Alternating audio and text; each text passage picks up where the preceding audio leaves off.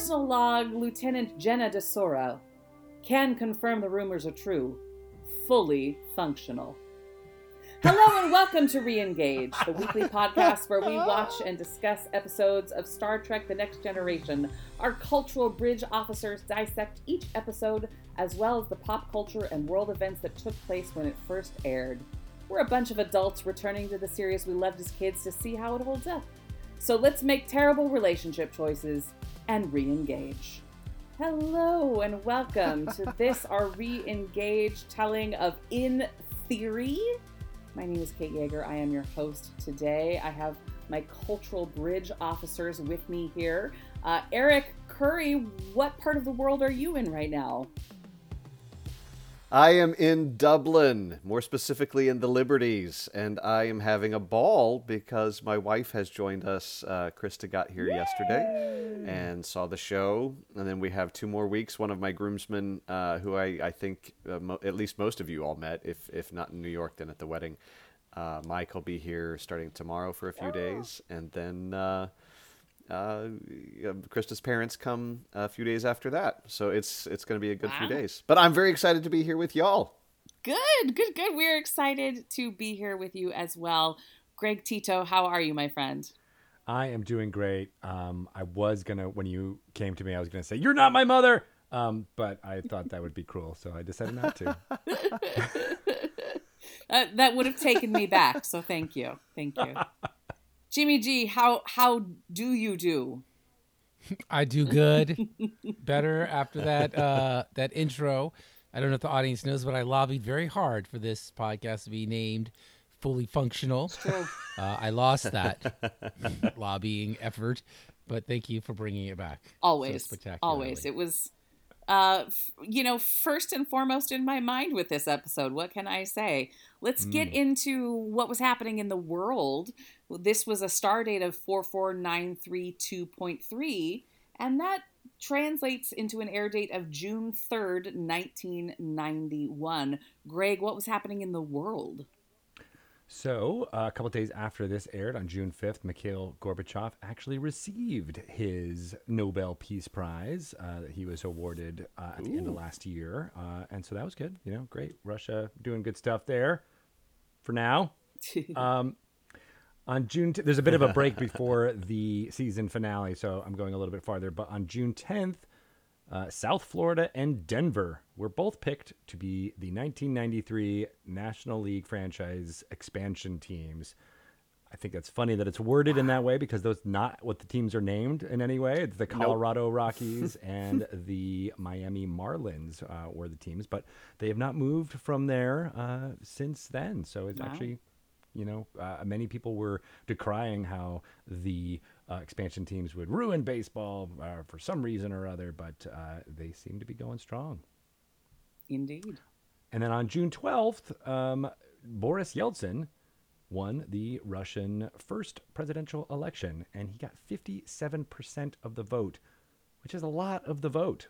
So we will be entering in a new era with Yeltsin being the biggest kind of political emissary, official, most important guy in Russia for the 90s going forward. That's that. That's what was happening in the world. Thank you, Greg. In the world of pop culture, once again for a second week in a row, I Don't Want to Cry by Mariah Carey was number 1. For the second week in a row, Backdraft was number 1 at the movies.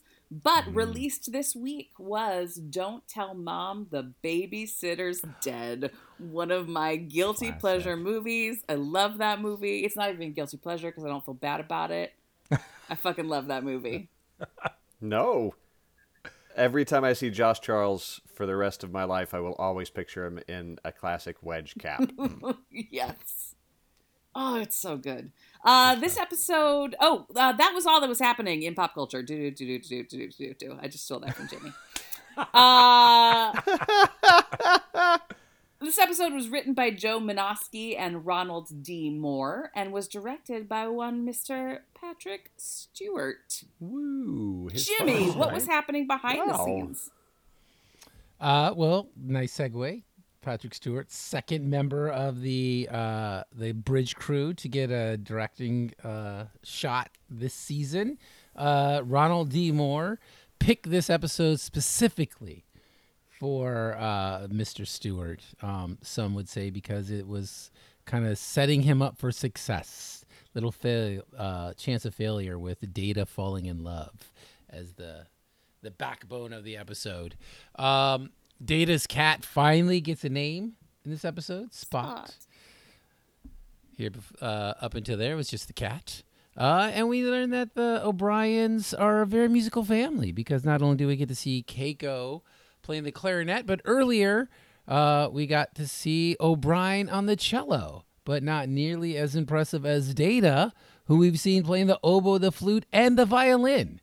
But seeing that he's a robot, maybe it's not that impressive at all. Yeah, robots can do whatever. They got it all in there already. We get a few fun beverage mentions in this episode. Solarian Brandy. I know that's not the way it's pronounced. From TOS. And Milk of the Targ.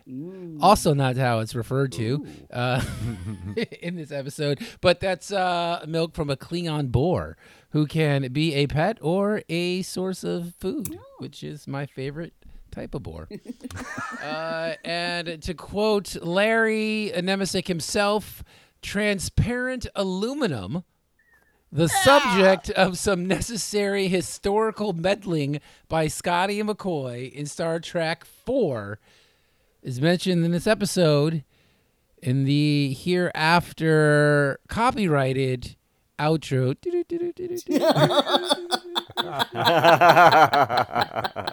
Fair enough.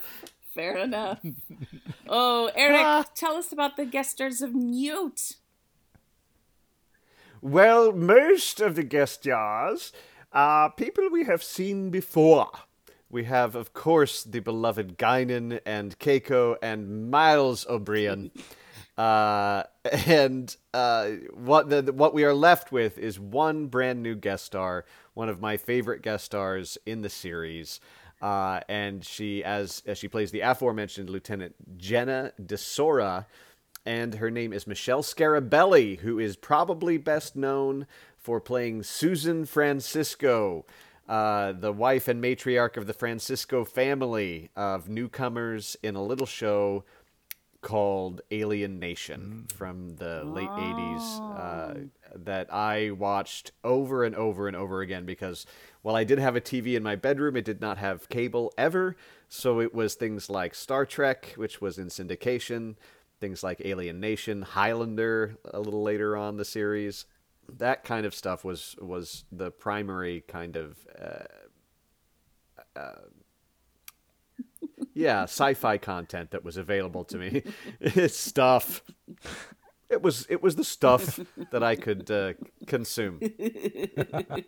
Yeah, it's been a joy.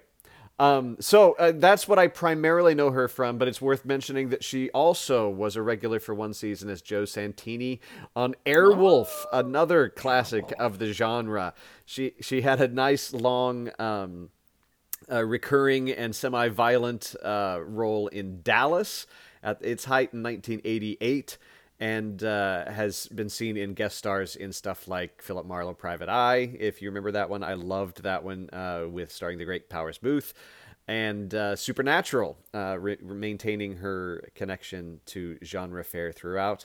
She was the voice of Six in Seven Little Monsters for that entire run, and has really most recently been seen as Martha Kent on the CW version of Superman and Lois. Her first movie credit was in Prom Night as a dancer at the prom, and that is auspicious as fuck, if you ask me. Terrific movies like The Hotel New Hampshire and Breaking All the Rules, which often makes me think of Don't Tell Mom the Babysitter's Dead.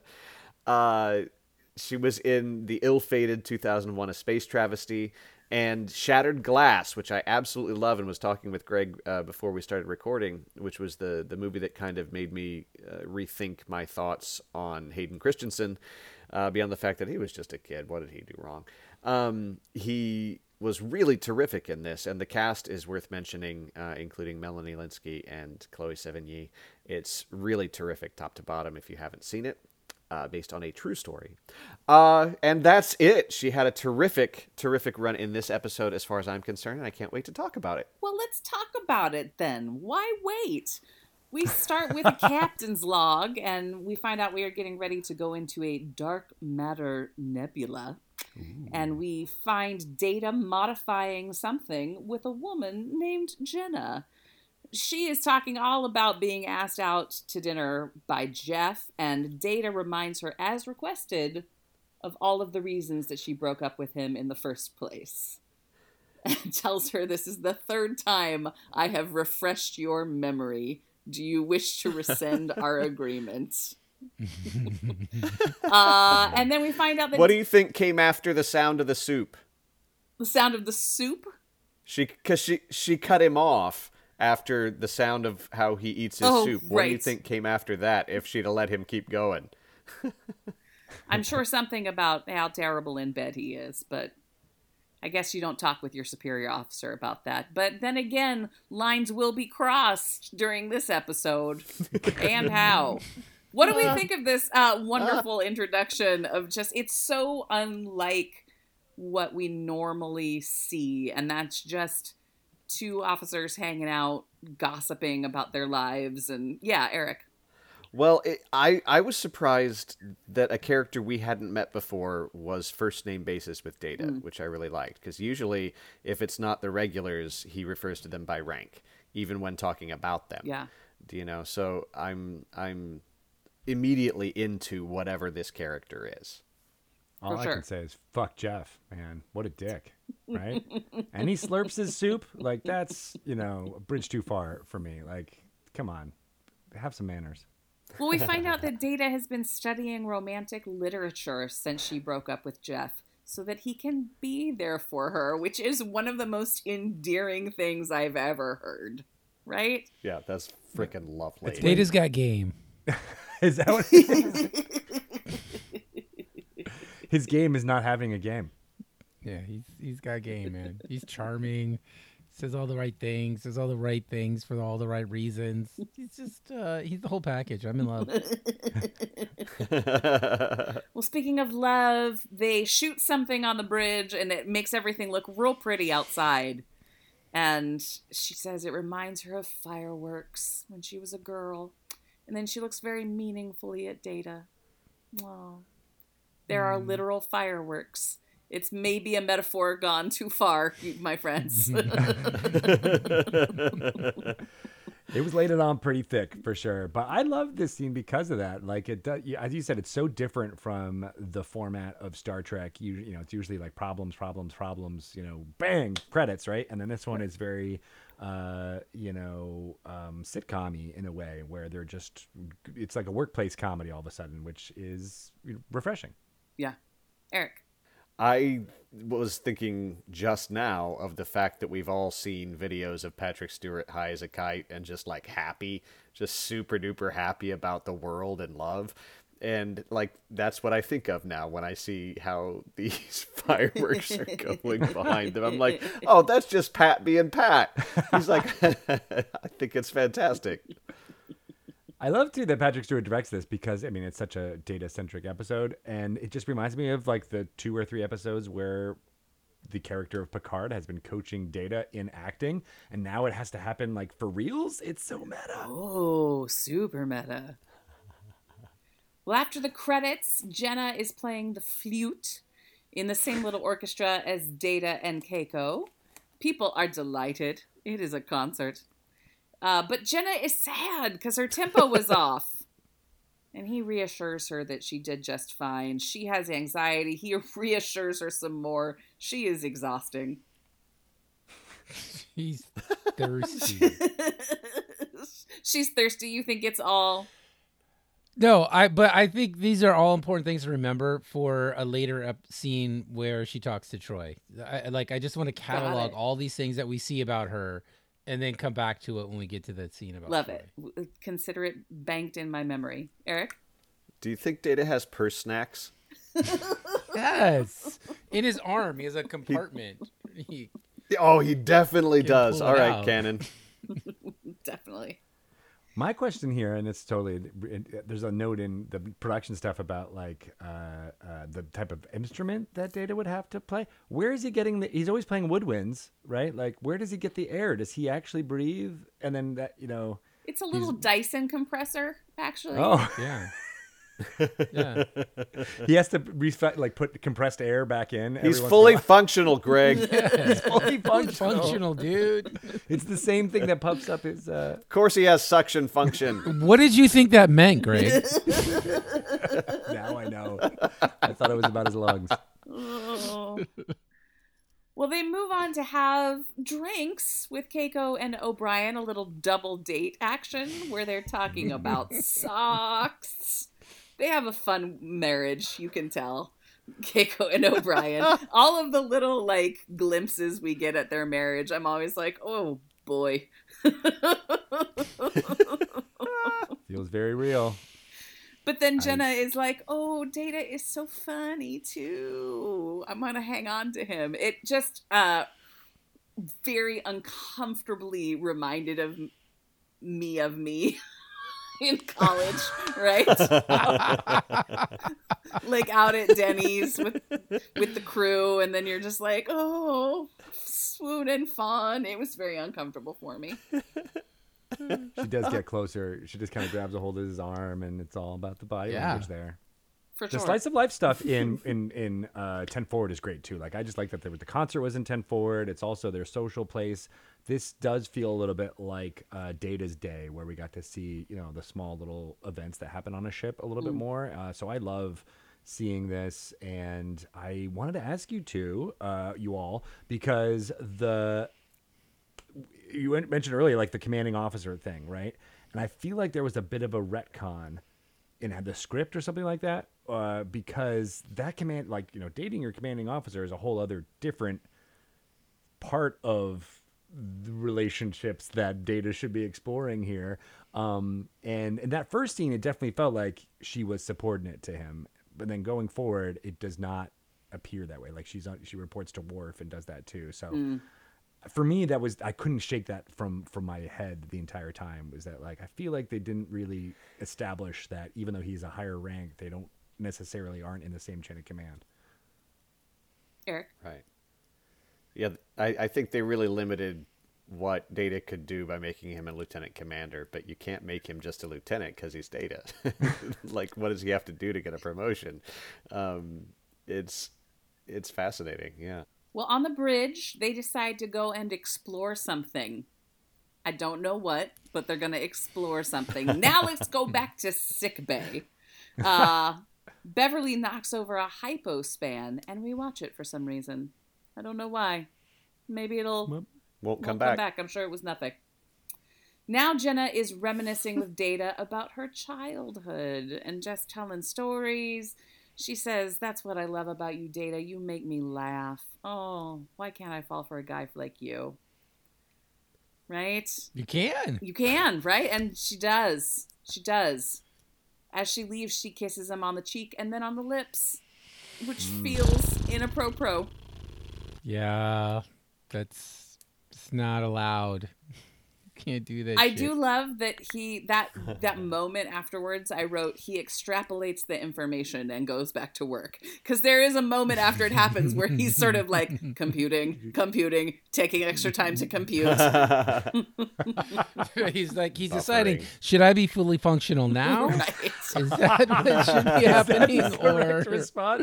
and he's like, no, it's not yet. I gotta wait. What do we think of this little coy scene of sort of just obvious flirtation, and then doing something about that flirtation? It's a nice moment for sure, but it feels very natural, and that's what I think it works in the way that it's following along those tropes of sitcoms that I was talking about before, and then it kind of gets them messed up by the end. But here you're like, oh yeah, this is perfect. Why wouldn't they work together? So what if she's got daddy issues? It'll be great. Oh jeez. I don't know. Red flags were going off for me for sure. Yeah, for me, this is where it really hit. I was like, I'm concerned for one of these two characters. Yeah, by definition, he's emotionally unavailable, so Yeah. you're worried about her No, immediately. I was worried about him. Because he's emotionally unavailable, and this person who should be smart enough to know better he's the one who's at a disadvantage because he's not thinking he could be hurt or any ill intention could be toward him, or seeing what I think all of us saw immediately is like this person is on a rebound, which also isn't something that Data would be thinking about. Like everything about it was like she should know better. And Fucking Jeff. I was immediately, I was like, oh, Data, you're going to get your little robotic heart stomped on. But he doesn't have a heart. That's right. Well, he's looking for His the wizard positronic so he heart. can find one. We move on to 10 forward, and we get some Guinan action, which I am all about. Yes. So happy. She's having Data try a new concoction. She wants to know if it's too sweet. And I want to know if his tongue is calibrated for that, right? For sweetness versus bitterness versus... Guinan says, if I didn't know you, I would say you were preoccupied.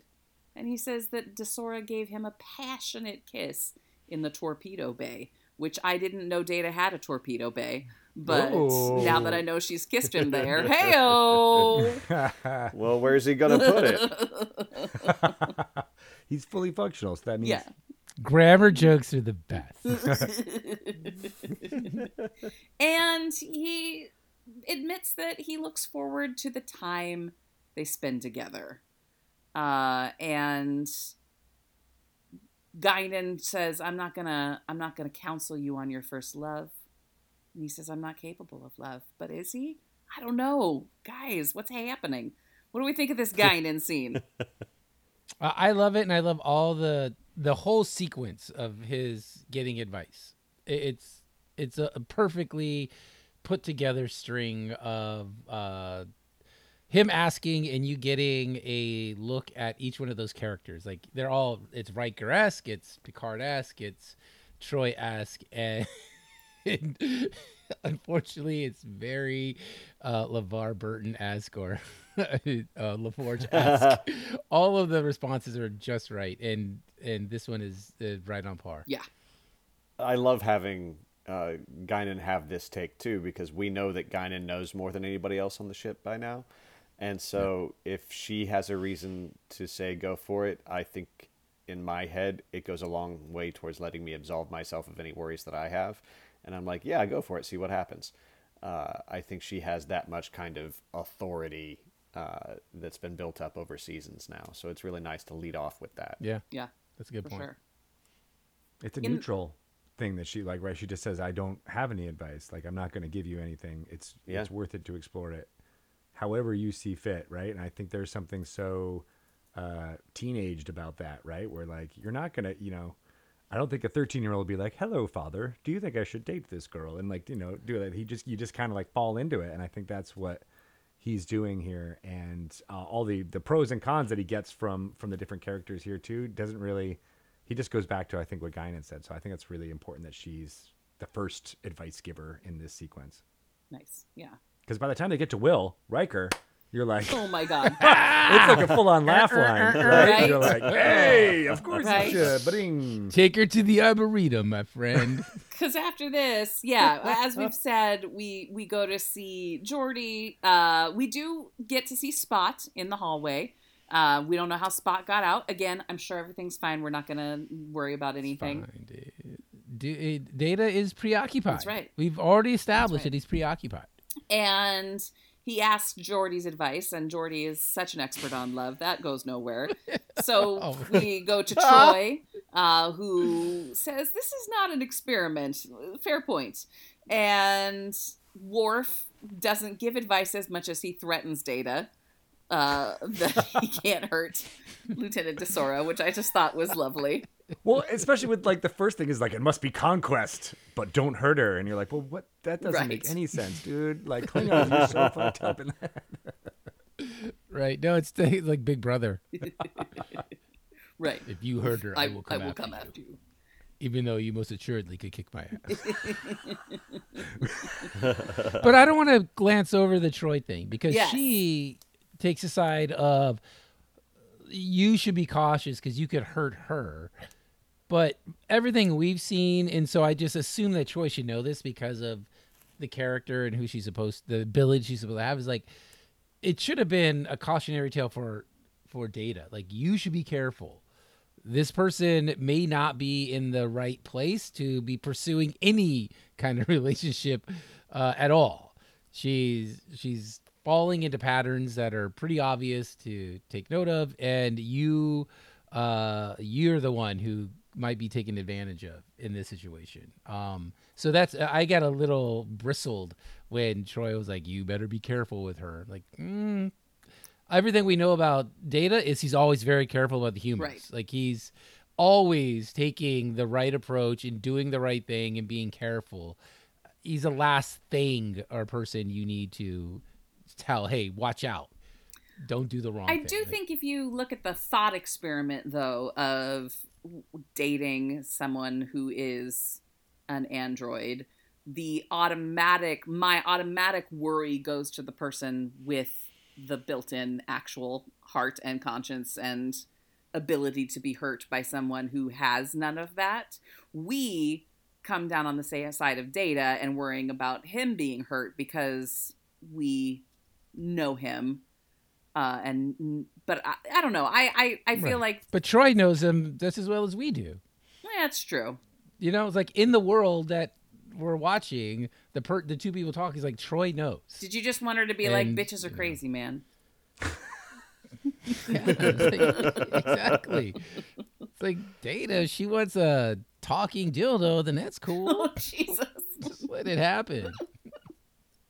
Steely Dan. Well, I'm of a totally opposite opinion, I think, than you two, because I think there's nothing wrong with this situation. Like, there is clearly, they're going to have a relationship. It's probably not going to work out, but they'll both learn and grow from that. And that's really what being human really is. And that's why I don't think, obviously everybody's going to get advice from your friends on what to do in this situation, like Data is doing here. But like, I think he,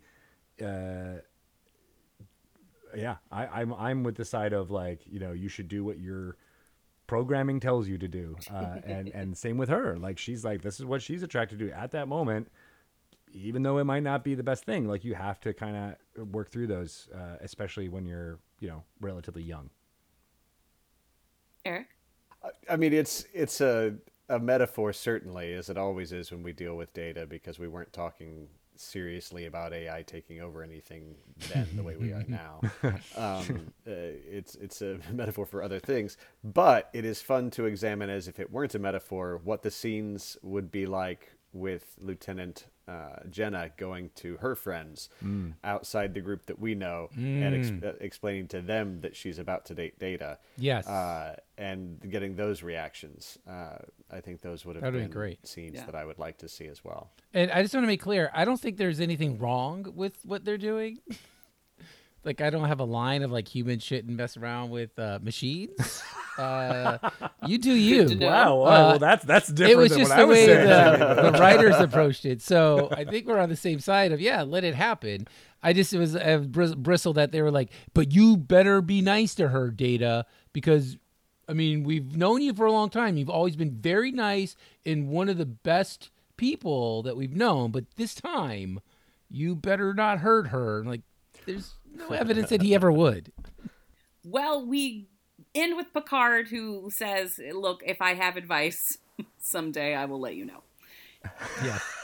Fabulous. I'm directing this episode. Let's move it on. I'm far too busy. I gotta get to the shuttlecraft. Scene.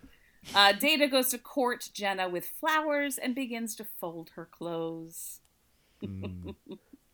And he mentions Commander Riker saying what had worked in the past, and she's like, oh, you talk to a lot of people, and he reassures her that it is less than 1% of the crew. And then his arm motions in this scene are just, I think that's the line that crosses for me, like, oh, okay, no, this is not going to be This is not okay. All right, just holding out the arms up for a hug. It worked in the past, says Will Riker. Okay. Well, I like that.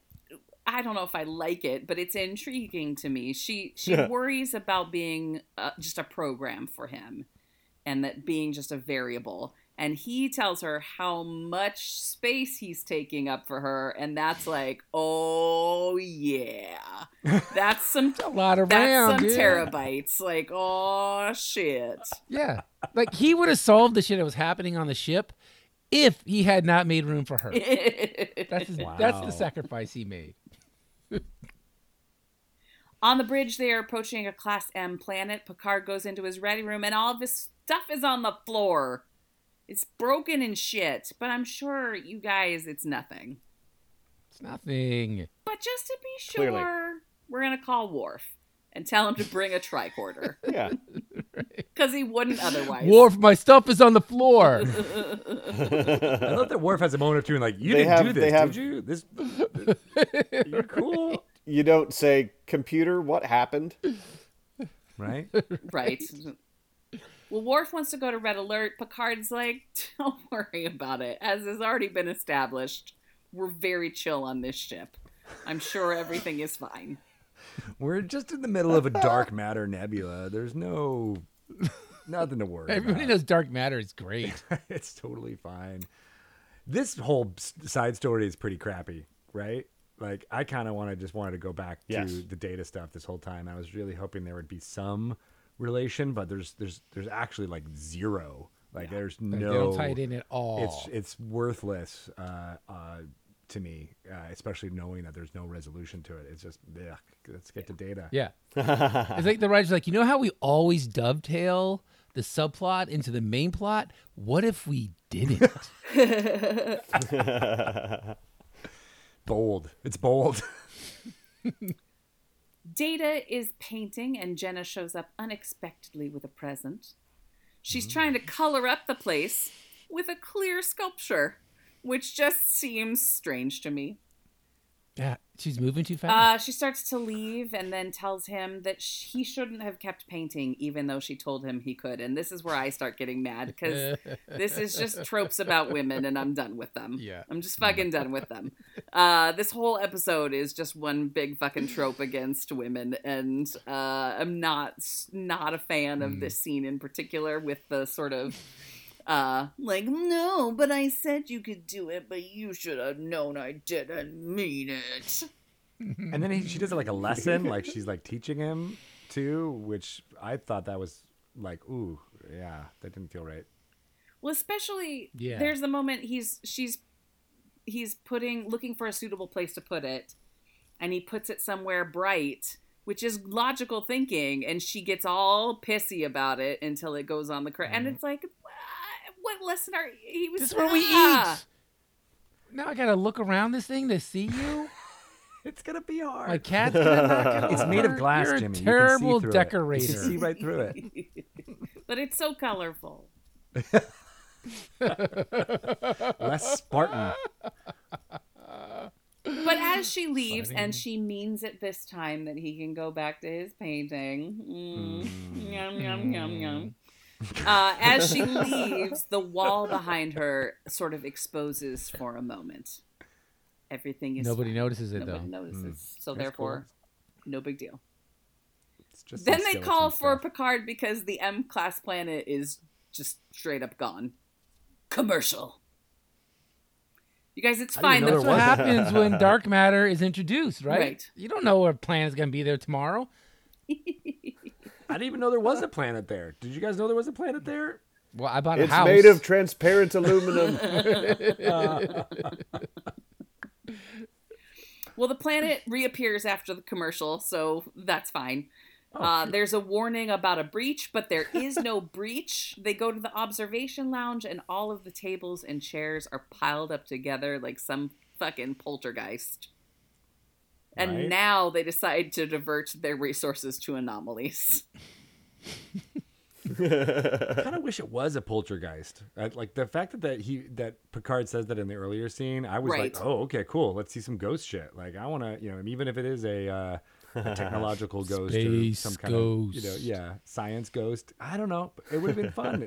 It's the fact that it's just bubbles. It's kind of dumb. Yeah. Everybody loves bubbles. Have you no soul?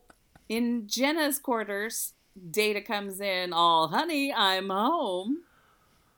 That was Oh God, it's so creepy. like a creepy bit, right? Because Oh it my felt like a little gosh. bit like the 1950s animatronic stuff that has become For popular sure. since then, right? Like I'm thinking of like BioShock Infinite is kind of some of the vibe here. Oh, yeah. Or like Fallout, right? Like it's got that kind of Mm-hmm. on the noseness to it.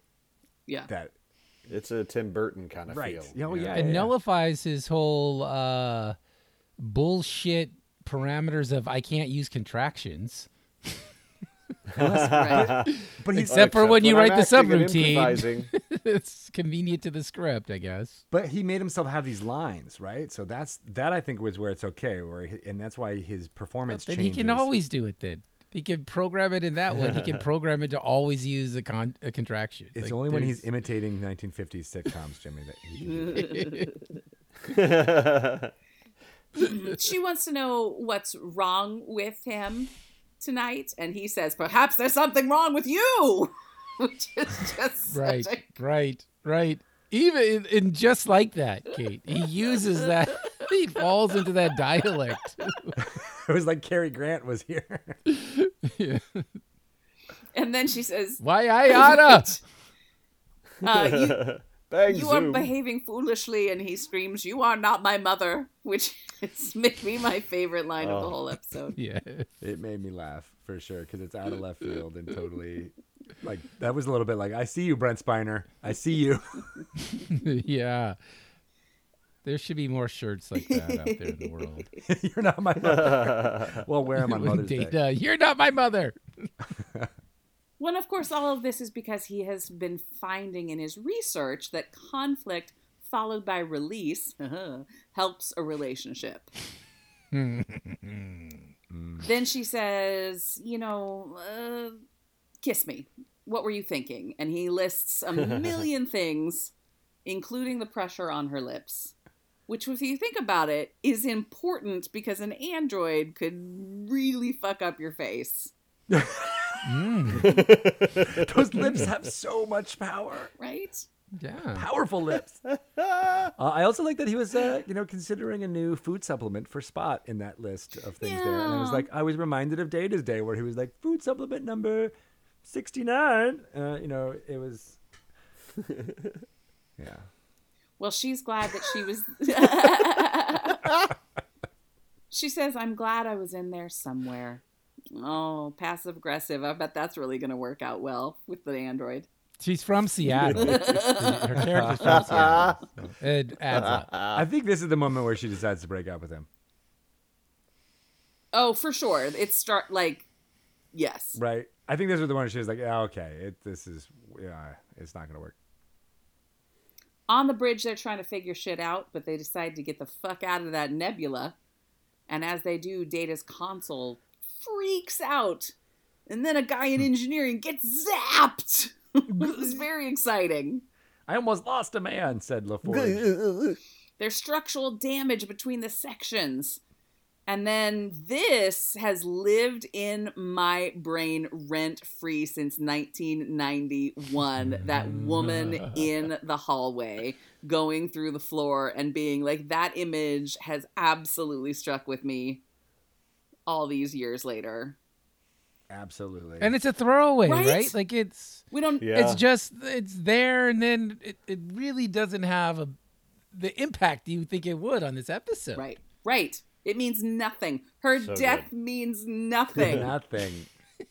It's true. And it's just like a sight, horror gag, right? It's just like the way they do it, and they cut away before you can really see it, and then they end on this shot. It's very trying to just do it for the shock value of it. Right. It reminded me of Star Trek 1 with the transporter accident there and how that's been in my head since I saw that crap. You mean the best Star Trek movie? It is the best. I actually just rewatched it recently, and I'm like, holy shit, this is actually stellar. Same director as The Sound of Music and The Day the Earth Stood Still. Wow. It's worthwhile. So good. Well, Data has a reason for all of these things that have been happening. They are phasing in and out because of pockets of the anomaly. They're very So circular. they're going to give the ship over to the shuttle so they can make adjustments more quickly, I guess. Eric is shaking his head. Jimmy is just resignedly shaking his nimble, I guess. It's, it can, it's like the MiG fighters. It's faster and more flexible to the Enterprise's F-16. Okay. If Jester says so, then I have to believe him. Jester's dead. Well, and then Riker is like, all right, I'm on it. And Picard is like, no. I have got to do this, which to me... I am directing this episode. That's totally what it felt like. Now that I know that you're directing it, he's like, there's no effing way I'm not going to be the guy who's the hero. Right? Amazing. And also is a not so subtle diss on Riker's driving skills when it's like, no, we're good. Yeah. He said it so understatedly too. But I guess he's also- directing himself here, which is interesting. But he's so like, no, Will, it is mine. It's my ship, and I will take it. I was like, I don't feel like that had enough weight to it, And it's like, Right. he should have had a director tell Good him. argument. Yeah. Maybe he just wanted to give all the actors a day off. That's true. He was thinking about it. My gift to you. You're still paid. Go home. He was probably also like, wait, we're behind schedule. One take, that's it. I don't care. Got it. Print it. Perfect. We got to keep going. Denny Geek had One a take, Pat Stu. cool take on this. He thought it would have been really great to tie into that subplot thing if Desora, is that her name? Jenna. If she was piloting the ship and Data was on the bridge, so there would have been some connection, at least with those two things, and the danger of the separation. And then now I'm extrapolating on that, like the almost being, like if she almost lost her life, then it was like, oh, some moment of clarity of, oh, here I go again, doing the same things I've always done. Like we could have seen something on screen that would have given us resolution to what she does later. As it stood, it's totally off camera, which means it's not that important. Unless Riker and Picard are dating, and that's what that was a metaphor. Or she hooks up with Riker would have been a nice little thing. That's who she bounces back with Riker after Data. Clearly. I mean, he's taking notes. I mean, it makes sense. He'd be out there with a catch.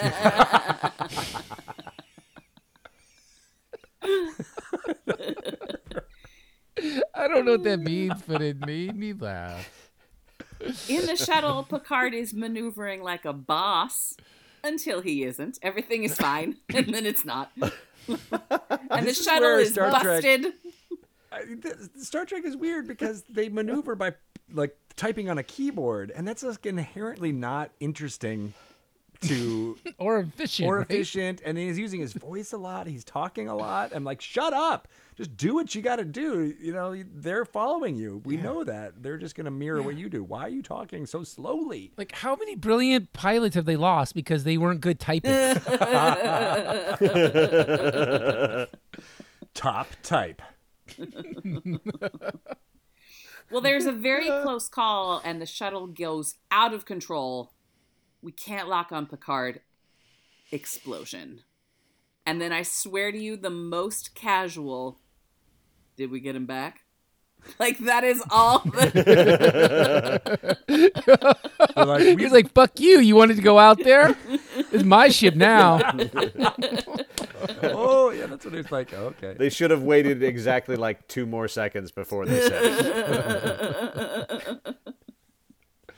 So funny. Picard comes back on the bridge, and he and Riker exchange can you believe I almost died look.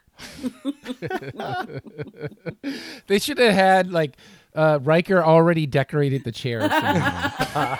Okay. He has to, like, take it off, like, Sorry. He's like putting on the, the star on his lapel as It's a little harpist Yeah, there you hologram. We go to Data's quarters, and he has set the mood. Speaking of harp porn. She repeats how great it looks over and over and over and over again until finally she says, I think we should talk. She has had the realization that sometimes people make the same mistake over and over again, and she's left an emotionless guy for an emotionalist guy, and the audience all screams, "We know! We've been watching!" That's what we said all along. He says, Jenna, are we no longer a couple? She says no, and he says, then I will delete the appropriate programs, which is just stone cold. I mean, that actually is true. a pretty decent burn, right? Right? Like, I mean, it's like I'm deleting you out of my phone. You don't even exist in my mind anymore. Oof. I thought it was a little romantic. Like he was like, it's inappropriate for me to have these now, so I will get rid of them so that they're not there anymore. Yeah. Okay. That's how I took that. Because again, I see Data. You do. Yes, I you like do, that it Jenny. ends, Yes, though, you do. with a hello spot. Just like a little moment of cat love. Yeah. And that stare straight ahead. I am not emoting right now. Just make sure you know I am not sad. There's no sadness here. And it works, though. It really does. It does. And that's our episode. So what do we think of this episode? All these many, many years later, looking at them with our seasoned eyes. Greg, what do you think about this episode? I think this is a middling episode. I'm going to go with 5.5 meal supplements for Spot. It is I like that it is a slice of life. Like we get to see a little bit about their working life and what it's like to be on a ship, the concerts, the even just like the dates and 10 Forward and things like that. Those felt really cool because we don't get to see that part of Star Trek very much. I think the B plot sucks. I think it's really boring and dumb, and probably this episode might have been better if they had just focused on Jenna and Data's relationship, or at least try to relate it some way to that with the metaphor, as Jimmy was saying. That would have made this a lot better in my mind. And I do enjoy this episode as far as their performances between the two of them. It felt like it did feel like a thought experiment, which is what Deanna was trying to dissuade Data from doing. But for me, it did feel like, what would it be like if Data was, you can see this was how this was pitched. What if Data falls in love? Or like, what if someone falls in love with Data? And they're like, okay, this is the natural progression, and it hits all those beats really well. And it made me think about what it would be like. And now we know. And so now Data knows, and now Jenna knows. And like, there was some actual growth and learning in the characters in this episode. And so that part I definitely did like. So yeah, middle, 5.5. Eric. I'm going to give it, I think 9 overinflated scores. I think it's everything Greg said from the word middling on. And I don't care. I love it. I love this episode. It feeds my little absurdist heart. It's so stupid. The B plot is the worst thing ever. And like all I could do is rewrite the shit between Data and Jenna every time, and yet I watched this the most times of any episode we've done because I kept going, did I just see what I saw, and go back and watch the whole thing again because it's a glorious mess. And I would like to point out my favorite thing that we just did when Kate was talking about the harp porn. The little snippet she improvised was from the MASH theme, and it took me 7 or 8 minutes to identify. So everybody go back and listen to that because it's amazing that she chose that for porn. Suicide is painless. The MASH theme. I did do a little. That's upsetting.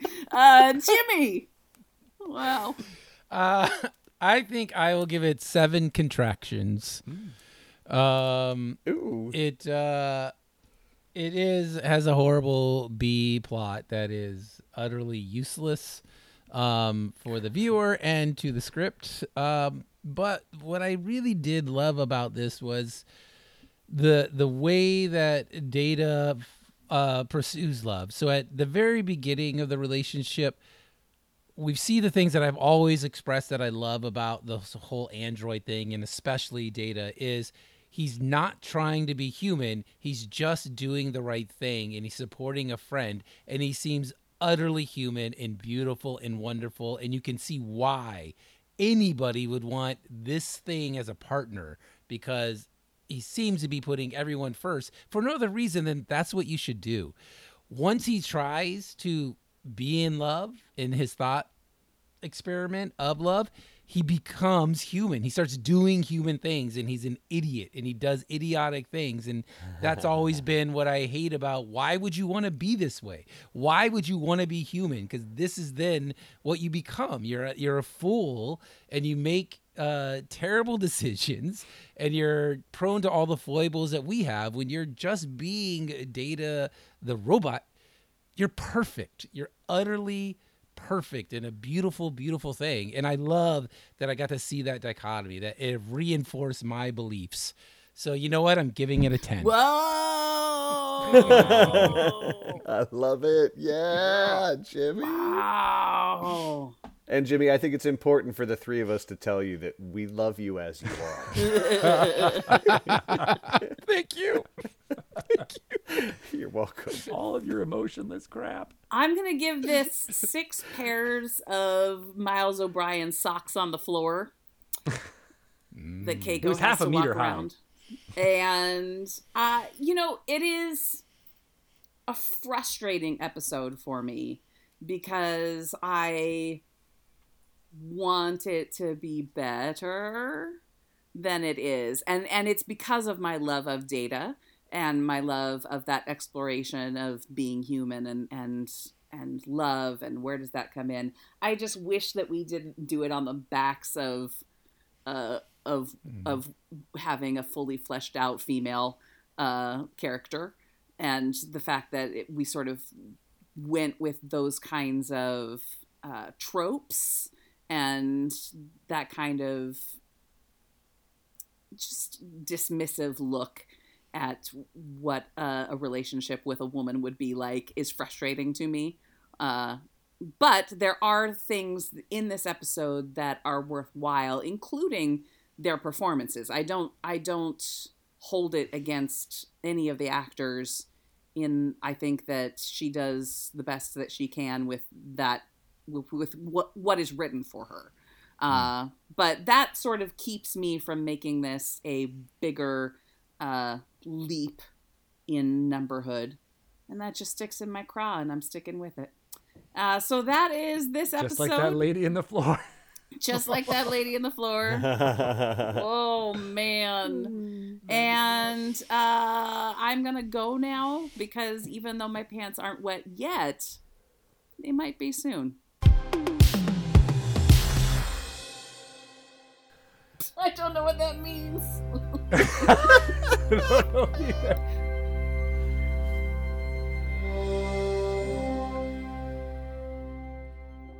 Thank you so much for riding along with us on this episode of Reengage. Next week, we continue our mission with the next episode of the 4th season of Star Trek: The Next Generation. Follow Reengage on Twitter at ReengageTNG to get updates when episodes are published and some other stuff. You can also follow our various Cultural Bridge crew on social media. Kate Yeager is at Yeagerlicious, Eric Gratton is at Eric Falls Down, Greg Tito is at Greg Tito on Twitter and at Greg_Tito on Instagram. Jimmy G is at the Jimmy G on Instagram. Reengage is edited by Greg Tito and Jimmy G and sometimes Kate Yeager. Logo artwork by MojoJojo97 on Twitter. Theme music is by Ryan Marth. Thank you so much for listening. Stand by now for the Traveler to Reengage.